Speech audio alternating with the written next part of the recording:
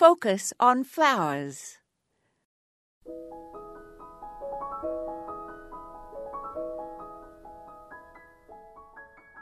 The Mexican sunflower, Tithonia rotundifolia, likes full sun and can grow as tall as 6 to 8 feet.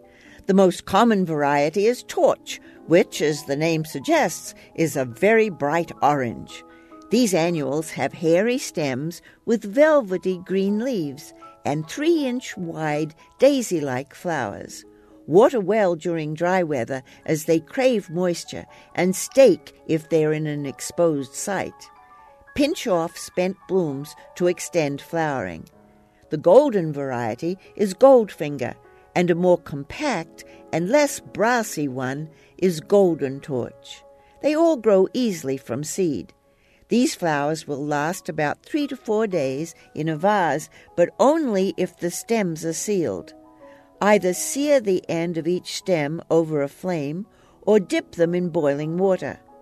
The flowers are often grown to attract bees and butterflies to a garden, and are easy as the seeds can be sown directly into the soil about 2 weeks after the last frost date. Grow plants about 18 inches apart as they will bush out, and grow them as a background in a border or along a fence.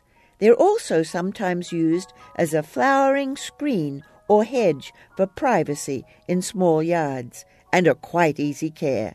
This is Moya Andrews, and today we focused on Mexican sunflowers.